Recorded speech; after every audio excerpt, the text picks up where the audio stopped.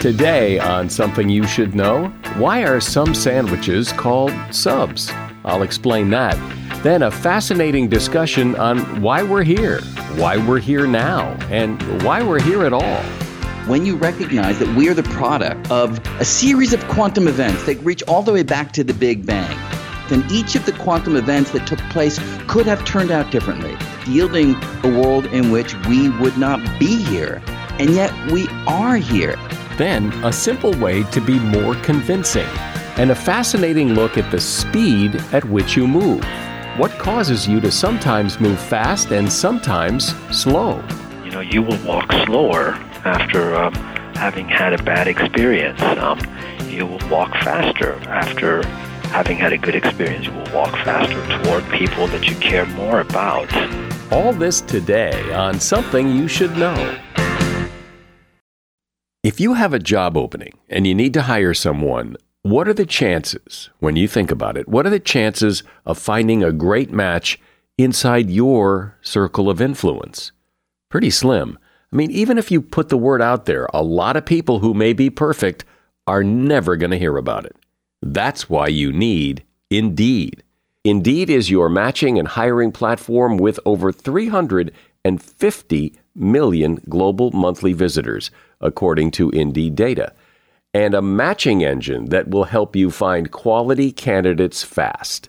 And Indeed does it all. You can use Indeed for scheduling, screening, and messaging so you can connect with these candidates faster. But it's not just about the speed, it's about the quality. 93% of employers agree that Indeed delivers the highest quality matches compared to other job sites, according to a recent Indeed survey. What I love about Indeed is how efficient it is. You get quality candidates, you get them fast, and that's what it's all about. Indeed's matching engine is constantly learning from your preferences, too. So the more you use Indeed, the better it gets. And listeners to this show will get a $75 sponsored job credit to get your jobs more visibility at Indeed.com/something. Go to Indeed.com/something right now and support our show by saying you heard about Indeed on Something You Should Know. Indeed.com/something. Terms and conditions apply. Need to hire? You need Indeed. Something you should know. Fascinating intel, the world's top experts, and practical advice you can use in your life. Today, Something You Should Know with Mike Carruthers.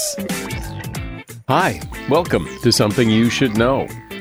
Depending on when you listen to this podcast, perhaps you're eating lunch, and perhaps you're having a sandwich. And that is some interesting food. The sandwich is at least a couple of thousand years old, and it got its name in the 1700s from the Earl of Sandwich in England. But the term sandwich wasn't widely used in the U.S. until the late 1800s. The average American eats 193 sandwiches per year, and the all-time favorite is the ham sandwich. By the time the typical student graduates from high school, he or she will have eaten 1,500 peanut butter and jelly sandwiches. Food historians believe that the grilled cheese sandwich got its start in the 1920s, when sliced bread and American cheese were both introduced. Originally, it was an open-face sandwich, and it was broiled. It wasn't until the 1960s that the top piece of bread was added, and it was grilled in the pan. During World War II, a deli in New London, Connecticut, got a call from a nearby U.S. Navy base. They placed an order for 500 hero sandwiches. From that day forward, anytime a customer ordered a hero sandwich, the employees at the deli called it a sub. The nickname spread, and the term sub is now used all over the country. And that is something you should know. It's said that we humans are the only species that can contemplate our own existence and our own death. We know we will die one day, and knowing that drives a desire in us to make our lives matter. So we strive to live as long as we can and do things that will make a difference and to find meaning and joy in life, given who we are, where we are, and the time in which we live. And that's what we're going to talk about today with Brian Greene. And Brian's one of my favorite guests because every time he comes on here, every time I talk to him, he always makes me think about things I hadn't thought before. Brian is a theoretical physicist, mathematician, professor at Columbia University. He's done a lot of TV shows, authored several books, and his latest book is called Until the End of Time: Mind, Matter, and Our Search for Meaning in an Evolving Universe. Hey, Brian. Great to be here. So usually you write books about the universe and astronomy and things, and this topic is completely different. So explain how you're coming at this. There is a long-standing realization that our own mortality has a profound impact on how we live our lives, on the choices that we make, and the undertakings that we seek, and the achievements that we set ourselves. And within that, there's a equally long and highly related tradition of valuing those things that last, those things that are not mortal, those things that will be with us for time immemorial. And that is what I mean by the lure of eternity. Our psyche is set up in such a way that we value and place a great deal of emphasis on things that will last. And we do that because we want to leave a legacy? Partly, certainly. I think there are different answers for different people. And among the reasons, of course, that we value eternity is that we do want our lives to matter in the sense that our lives have an impact. And there's a sense in which the longer the impact, the more we feel that we've had a life that was well lived, that we've had a life of consequence. Well, there is the perspective that a lot of people, I guess, take is that, it doesn't matter much, that, we're here and one day we're gone and, that's the end of that. So none of this really matters. Coming to the conclusion that nothing matters is a direction that doesn't resonate with me at all, especially, and this I think is the more important point, when you take the perspective of the physicist, when you take the cosmological perspective, you recognize that on cosmic scales, not human scales, not planetary scales, not stellar scales, but on cosmic scales, everything ultimately does fall apart. Everything ultimately does dissolve. Everything does ultimately wither away. This is basically the second law of thermodynamics and entropy and action. And when you see things in that context, then the statement that you made, in some sense, can have an even greater pull, because no matter what impact an individual might have, say, on the lives of those around them, or even on their progeny, or even in subsequent generations, ultimately it all goes away. So that can certainly leave you with a sense of it not mattering at all. Now, that is not the conclusion that I draw, but I can certainly understand the chain of reasoning that leads one to that perspective. So given what you just said, what conclusion do you draw? I've gone on a journey of the sort that we're describing. There was a time when all of my emphasis was looking toward the future. It was, trying to work out some new understanding of unified theories of physics that might be everlasting. It might reveal the deepest truths of the world.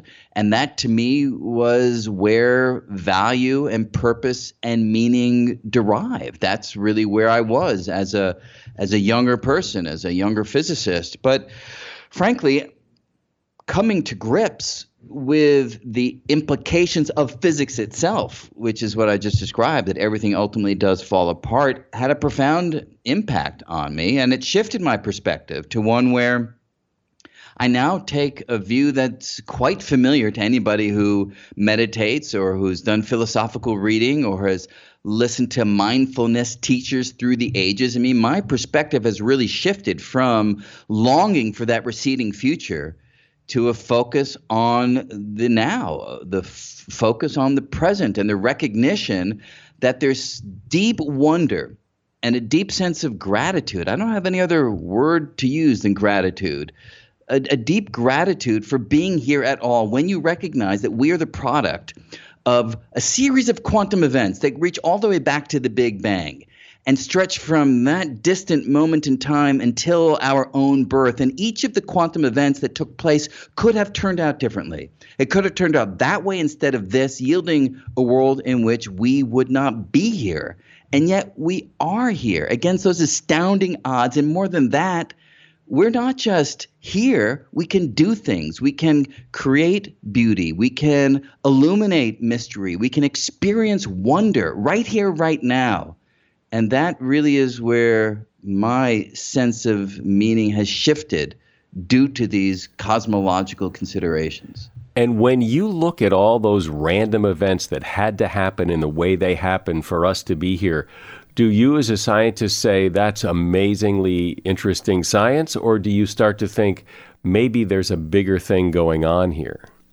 Well, you can't help but wonder about a bigger thing. And unlike some of my colleagues who scoff at these ideas, scoff at religion, and scoff at sort of a spiritual look at the world, my view is that's a deep part of our own heritage, and it's a beautiful part in which we have tried to not only understand the external world, and that's where science really does a great job, but we've also tried to understand the inner world of conscious experience, the inner world of being a living system walking around on a rock that's orbiting a nondescript star in the suburbs of an ordinary galaxy. And so while I don't take the perspective that you need any religious or something bigger, if you will, to explain the external world, I think physics does a really great job at that and will continue to do an ever greater job as our understanding refines.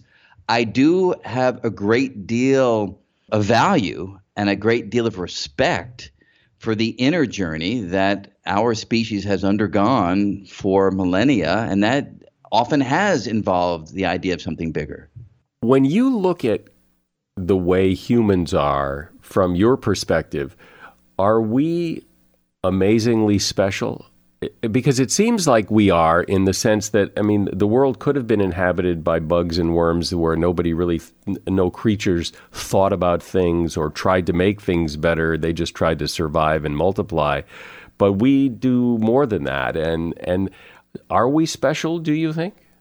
I'd like to frame it in this way. There are three momentous events that are part of our past: the origin, the beginning of the universe, the origin, the beginning of life, the origin, the beginning of consciousness. And so we are among those collections of particles that not only exist in the universe, that not only are living systems within the universe, but are conscious living systems within the universe. We're not unique in that way. There are other conscious beings that walk the surface of our planet, and who knows what happens out there in the wider cosmos.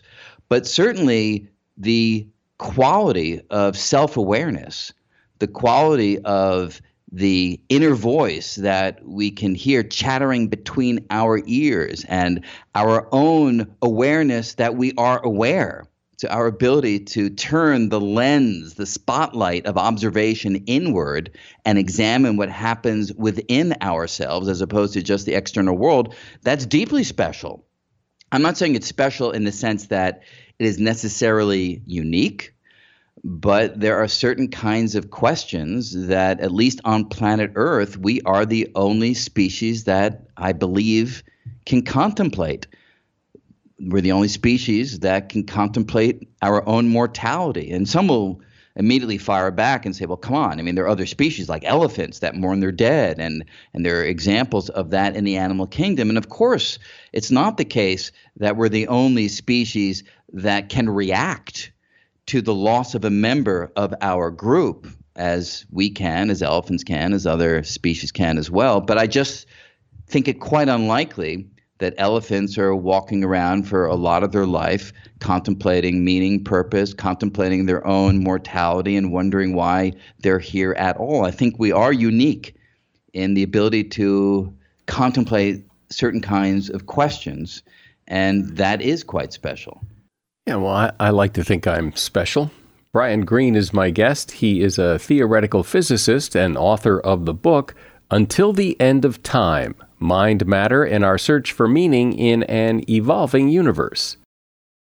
As a listener to Something You Should Know, I can only assume that you are someone who likes to learn about new and interesting things and bring more knowledge to work for you in your everyday life.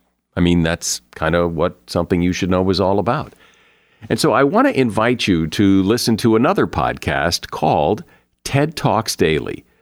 Now, you know about TED Talks, right? Many of the guests on Something You Should Know have done TED Talks. Well, you see, TED Talks Daily is a podcast that brings you a new TED Talk every weekday in less than 15 minutes. Join host Elise Hu. She goes beyond the headlines, so you can hear about the big ideas shaping our future. Learn about things like sustainable fashion, embracing your entrepreneurial spirit, the future of robotics, and so much more. Like I said, if you like this podcast, Something You Should Know, I'm pretty sure you're going to like TED Talks Daily. And you get TED Talks Daily wherever you get your podcasts. So, Brian, I sometimes think that not being able to contemplate your own mortality would be nice. That, that ignorance, that if you can't contemplate your own death, you don't waste time contemplating your own death because there isn't anything you can do about it anyway. Well, it can do some good. And the flip side is I don't think that we really have the capacity not to contemplate it, even if not explicitly, then certainly implicitly. I mean, some of the greatest poetry, the greatest literature, the greatest music has arisen from members of our species grappling with these deep questions of existence. And the deep questions of existence take a different flavor if we were immortal. They do, in a very deep and not necessarily positive way. So I think there is great value in contemplating the reality of the world. But the remark that I was also making, there's this a great body of scientific evidence now, and it really does come from a group of researchers who I have great respect for, these terra management theorists, who've accumulated a great deal of experimental psychological data which shows that we human beings, even if we don't think that knowledge of our own mortality is affecting how we behave and what we do, it actually is in a very deep and measurable way. So however much you might want to have the blissful ignorance of not thinking about your own finite nature, we're all aware of it. It's always there, and it does deeply impact us. And so when the dust all settles on this, what's your big aha? What's your big takeaway? What's your big thing you want people to get? To my mind, the most important lesson and the real theme that I want people to take away is to be able to see their lives within a much different narrative, a much larger narrative, a much longer narrative, and one in which they are a vital, if infinitesimal part. And the ability to find meaning and value and purpose within that narrative, to me, adds a certain kind of reverence for life that I've not been able to achieve in any other way. When you can actually see yourself as part of this large narrative and you take it in fully, I feel that it has a dramatic impact on the way you think about your place in the cosmic order. But when you say, to help people find meaning or to find their place, it's a little confusing to know, what does that mean? I mean, does it mean just whatever you want it to mean? To find it does in a sense. It does in a sense, because the last thing that I would ever say is that there is a unique purpose, a unique means of finding value and meaning. Rather, it sets a framework within which you are given latitude to think about your life in a different way, to no longer think about the typical things that I think many of us, even as a knee-jerk reaction, even without thinking about it, do focus upon, which is the idea of legacy. It is the idea of what we will leave behind. That way of thinking about things, when you shine the bright light of cosmological thinking, becomes something that no longer is satisfying, no longer holds the weight that it otherwise would. And it frees the mind. At least it has freed my mind, and certainly many who I've spoken to. It frees the mind to look at your life in a different way. And again, the way you look at your life is what? Is just the joy of being here now rather than trying to leave some huge legacy that would rot and die anyway. Yeah, there's definitely part of it, but I can even be more specific, because now if we talk about me as an individual, I can pinpoint with greater precision the things that do give me that sense of value at the moment. And it is thinking about physics. It is thinking about the fundamental laws, but it's not in the context of needing to refashion those laws or leave my own personal imprint on those laws. It's the mere joy of thinking about the deep insights that we as a species have been able to come to. I mean, when I look at Einstein's equations of the general theory of relativity, r mu nu minus a half g mu nu r equals 8 pi g over c to the fourth t mu nu. When I look at that equation, it fills me with awe. It fills me with wonder. It fills me with the kind of reaction that I have when looking at a great Rodin sculpture. Or it fills me with the same kind of sensation that I get when listening to Brahms' Third Symphony. And it's just a recognition of how spectacular it is that a mere collection of particles encased in a structure that we call the human body is able to create these things. It's able to figure these things out. It's able to appreciate the deep structure of the world. And that, to me, is where the value comes from. So it's more or less, or I don't know, you tell me, it's more or less that you're just living in awe of the moment, rather than trying to find some big meaning in the future. Absolutely. And it's a familiar message. So as I said at the outset, it is the kind of way of looking at the world that anybody who has engaged in meditation or mindfulness teachings, mindfulness thinking, is quite familiar with. It's an idea that we can trace through the philosophical literature. There have been schools of thought that have been devoted to this. The novelty for me and for many people that have written to me after reading my book, the novelty is the way that we get to this perspective. And we get to this perspective not by focusing upon human beings per se, not by focusing upon life on planet Earth per se, but rather by focusing upon the totality of time from the beginning to the end. And the argument is that by placing human life, by placing solar systems and stars and galaxies within that cosmological unfolding, that is where the shift in attention to the now emerges. And then that shift to the attention of now emerges in your mind, and it changes your life and your behavior. How?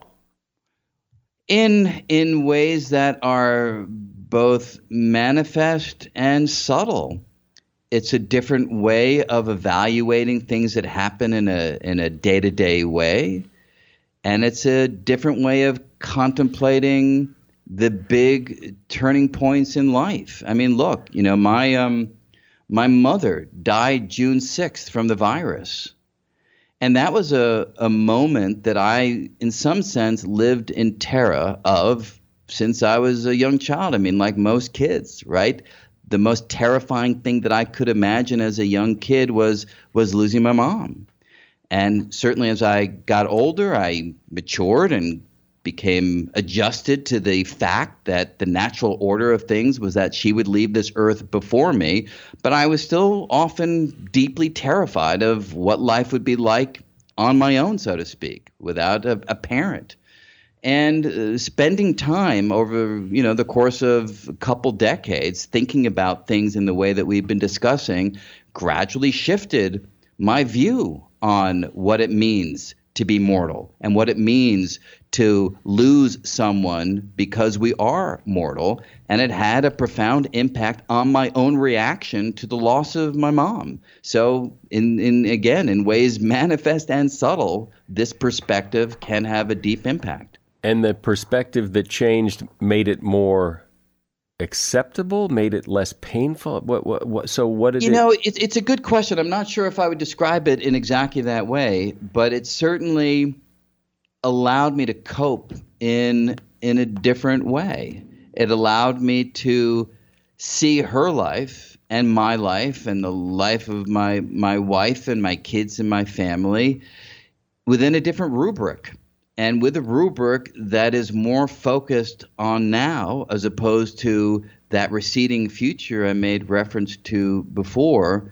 And that, it definitely changed my way of reacting.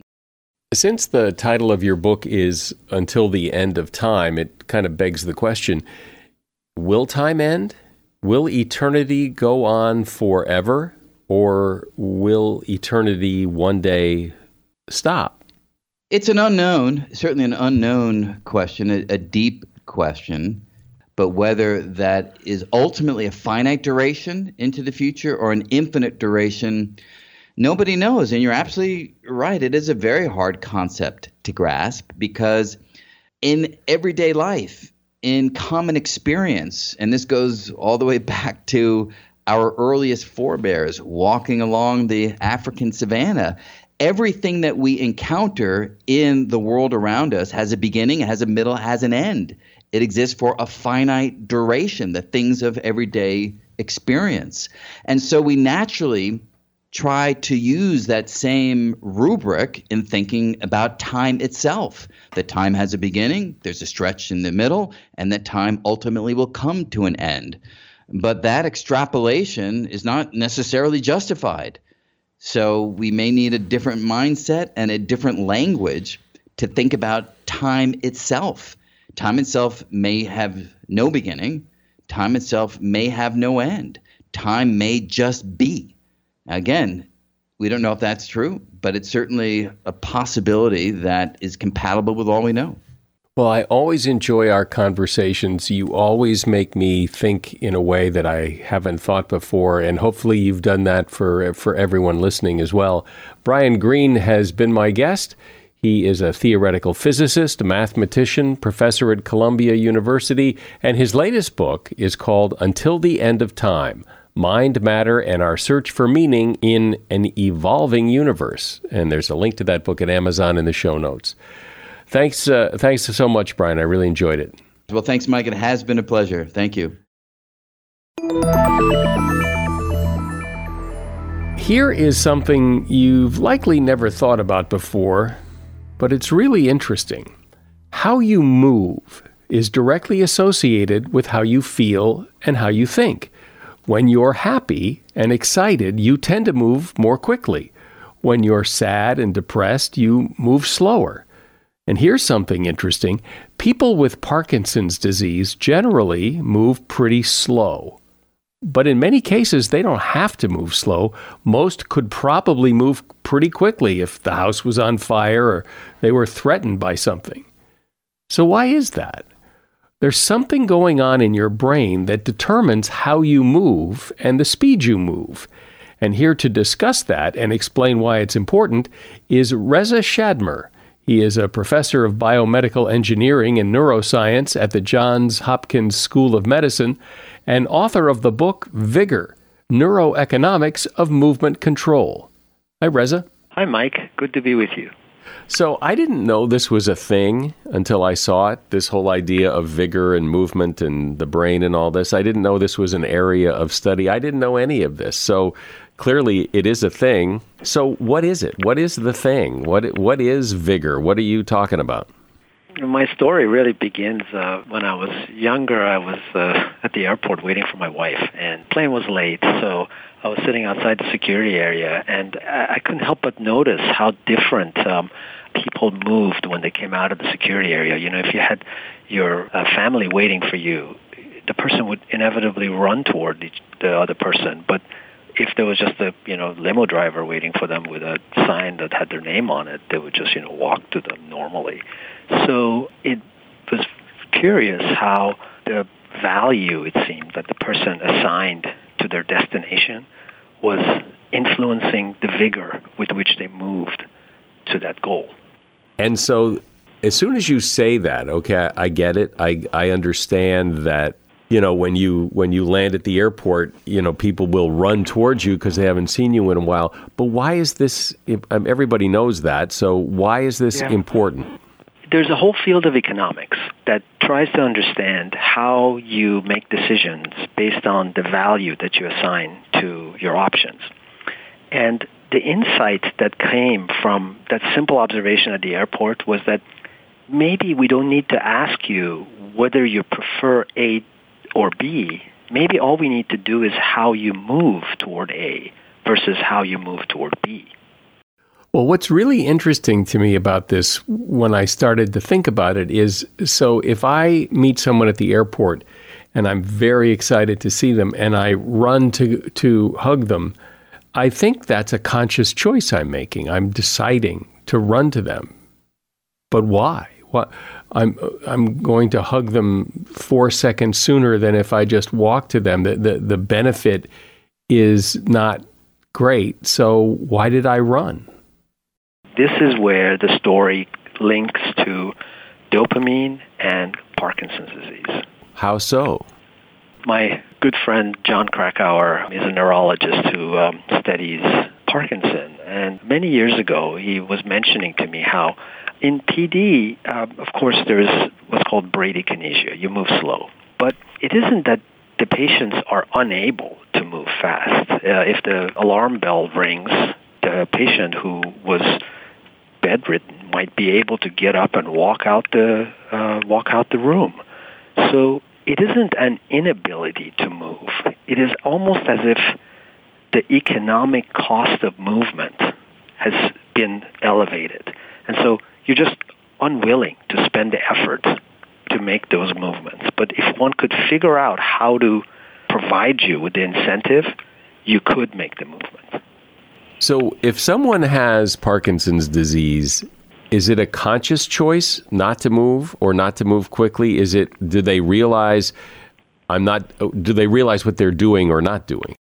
Yeah, I don't think it's a conscious choice. Much the same as when you see someone you love, you reflexively run toward them. It changes your state when you are surprised by a good thing. It's the same thing as after you've had a bad experience, you walk away slowly. It affects your mood. It affects also how you move. It's just because it's influencing your brain, and that influence is affecting how you move. And the ideas have been, by looking at your movements, can we understand the influence of these rewards, efforts, and how it's making you feel the way you do. If I'm a healthy person who's lying on the couch and relaxed and I don't want to get up, I could get up. Like you say, if the alarms went off, I'd get up and I'd walk out the door. I'd maybe run out the door. But I don't want to get up, and getting up seems hard. Is that kind of the same thing? Yeah, I think that's a very nice way to put it, that the reward associated with the goal of getting up is simply not worth the effort for me to spend it. When we run to someone that we see that we haven't seen in a long time at the airport, why do we run? What's the benefit? I mean, why do we not just walk faster? What's the trigger? It's a wonderful, really, that's a central question. What is good about that? And, in biology, we only understand what is good from some evolutionary standpoint. Why is it better for the organism to spend the effort if there is greater reward at the end? And the idea is that you are attempting to spend energy in order to buy time.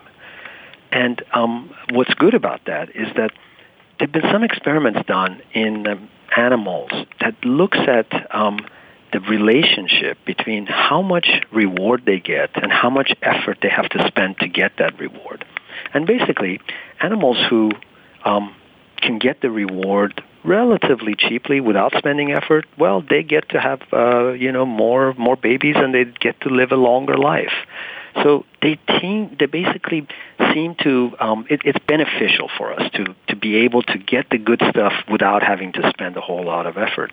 Now, when we do spend effort, what we're doing is that we are shortening the time to getting reward, which suggests that the currency that the brain is trying to improve upon is some rate, which is how much reward per second am I getting?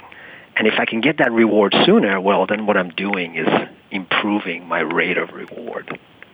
So it isn't just that you get to hug somebody 2 seconds quicker than you would have if you walked. It's much deeper than that.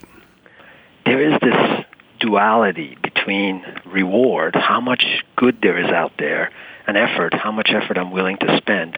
And both of them have something to do with this interesting neurotransmitter, dopamine, that gets released both when I get something good and when I'm about to spend a bit of effort. Which is this classic IKEA effect. The idea that if you built it, somehow it means something more to you. You wouldn't sell it as cheaply as something that was perhaps given to you. It goes back to the notion of dollar earned is better than dollar given. I wonder if it is the fact that when we are spending effort, we are enjoying these neurotransmitters, dopamine, that we tend to get when we get reward. And so somehow that item that we spent effort on becomes valuable to us. Isn't it when I build my IKEA furniture, isn't it just that sense of accomplishment that I finished the job that feels so good? Actually, it's the actual expenditure of the effort that seems to release this neurotransmitter. So when mice are given free food, as opposed to having to go spend time pressing levers to get that same food, they end up valuing the food that they got after pressing levers, even though they spend more effort to get it, more than the food that they got for free. So knowing all this, what do we do now? So now that this looks like this connection is there, so again, I guess I've asked it before, but so what do we do with it? So what? So it's interesting to observe, but now what? There's a concern, and the concern is this. With the fact that cameras are everywhere now, I think in the not so distant future, it might be pretty easy for these cameras to measure our movements in its minute ways. So not just how we're walking, but how we're moving our eyes. And if it was possible to measure movements that well, then I worry that the data would reveal how we value things that we are looking at. And, it would potentially provide information about this dark secret inside of us, which is how much more do we like this to that. And let's put aside eye movements. Let's look at your reaching. Let's look at how fast you reach toward some candy bars.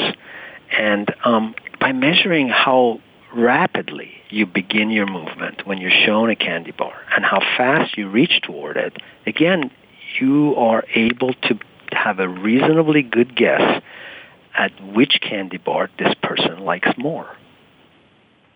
But aren't there a lot of other factors, like how hungry you are when you last had one? I mean, aren't there a lot of other things at play here? Yeah, for sure. Your history matters a lot. And as I mentioned, you will walk slower after having had a bad experience. You will walk faster after having had a good experience. You will walk faster toward people that you care more about. So the state that you're in and your history will certainly influence.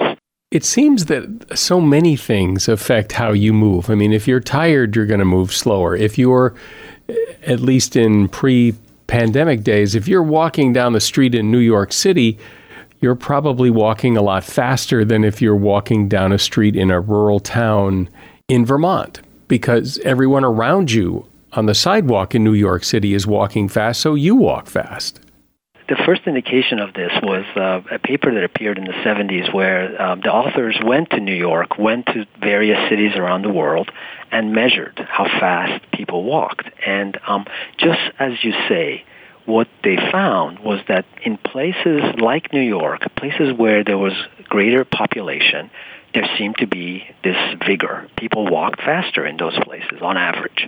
And the interpretation that they had was that, well, maybe this is some kind of an avoidance that people have. Maybe crowds make it so that you want to avoid this density and get to your destination as early as possible. Another interpretation is the following.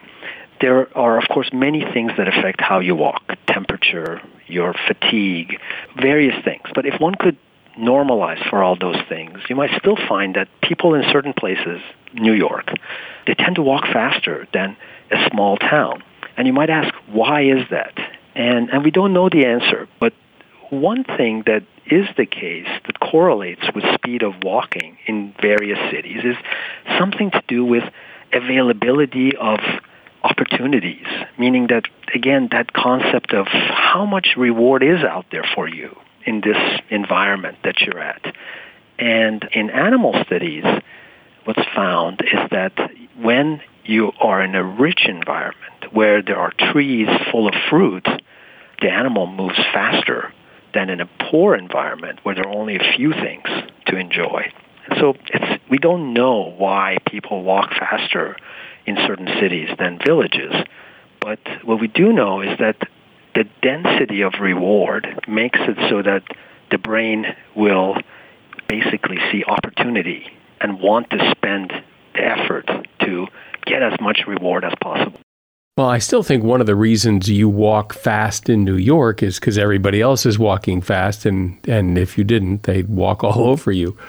But also, I mean, there are other things that affect your movements as you age. Older people, elderly people move slower because they're older.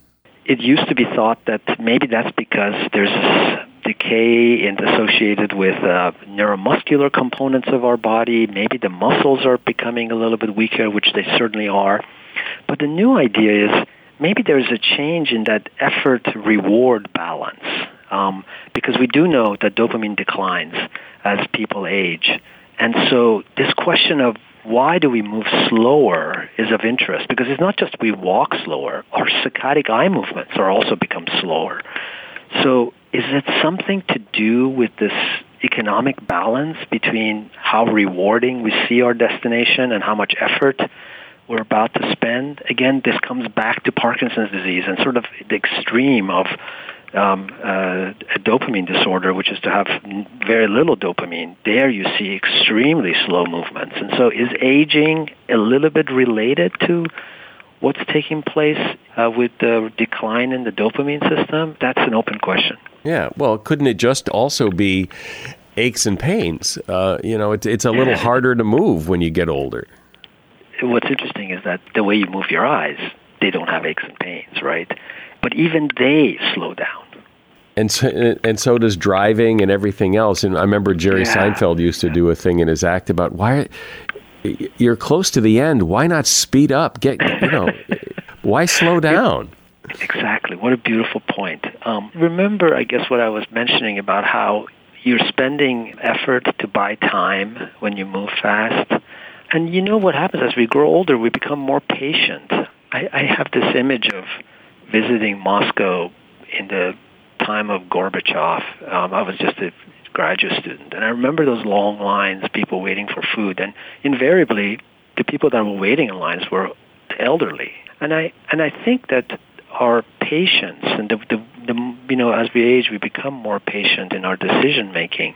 It's thought that what that means is that passage of time, doesn't discount reward as fast as when you were younger.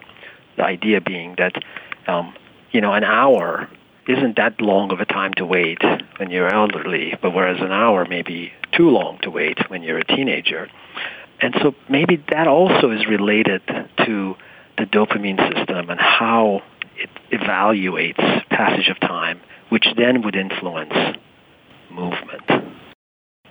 So has anybody tried, you said in the beginning that Parkinson's patients, for example, move slow not because they have to, but because they choose to, because the reward for moving quick isn't there. What if you create the reward? You find out what it is that delights them and say, if you'll get up and move faster than you've ever moved, you can have, chocolate cake or whatever it is. Does that work?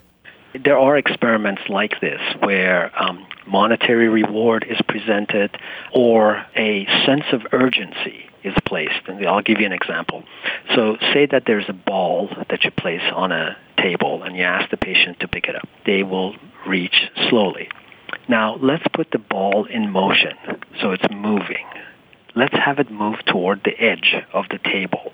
Make it so that if you don't reach for it quickly, the ball's going to fall off the table. There you will see that they will move faster. Because they can. Because they can, and because the consequence of moving slow here are a loss. The ball's going to fall to the ground. And so there's this sense of urgency for the movement when there's going to be something unpleasant that might take place if you don't do it.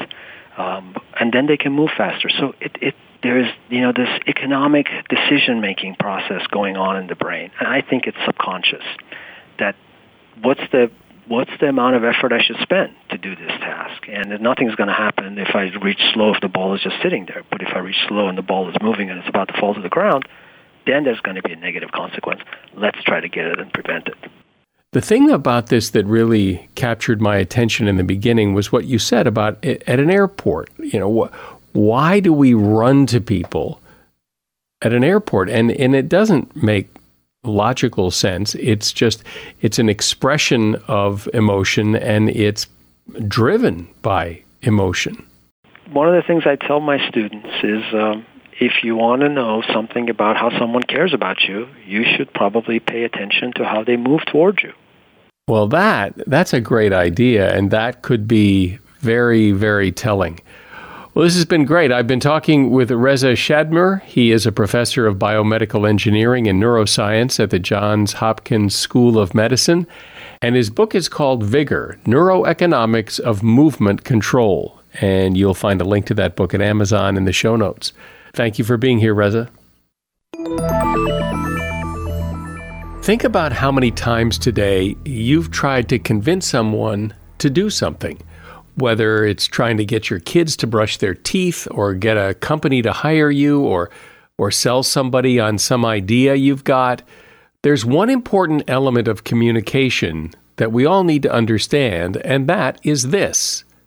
People don't really care about you or what you're selling until they understand what's in it for them. Self-interest is the one thing that will motivate people to act above everything else, and research has proven it time and time again. This is according to Mark Magnacca, author of the book So What? Here's a great example. AT&T spent over $3 billion trying to promote the picture phone back in the early 70s. It never really got off the ground. Why? Well, the only what's in it for them was that consumers could see each other when they talk on the phone, and other people could see them. The problem was that nobody really cared. Since they saw nothing really in it for them, consumers ignored it. Figuring out what's in it for the other person will make the job of convincing them to do something a lot easier. And that is something you should know.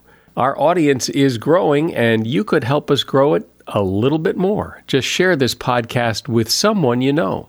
I'm Mike Carruthers. Thanks for listening today to Something You Should Know. The Bigger Pockets portfolio of podcasts are worthy of your investment. We're having a real conversation as real estate investors. New episodes available every day. It's important to buy where it makes money and not necessarily where you want to travel to. Bigger Pockets, On the Market, Rookie Real Estate, or Money Podcast. The purpose of flipping is to create more cash so then you can reinvest into other types of properties. The Bigger Pockets Podcast, on YouTube or wherever you listen.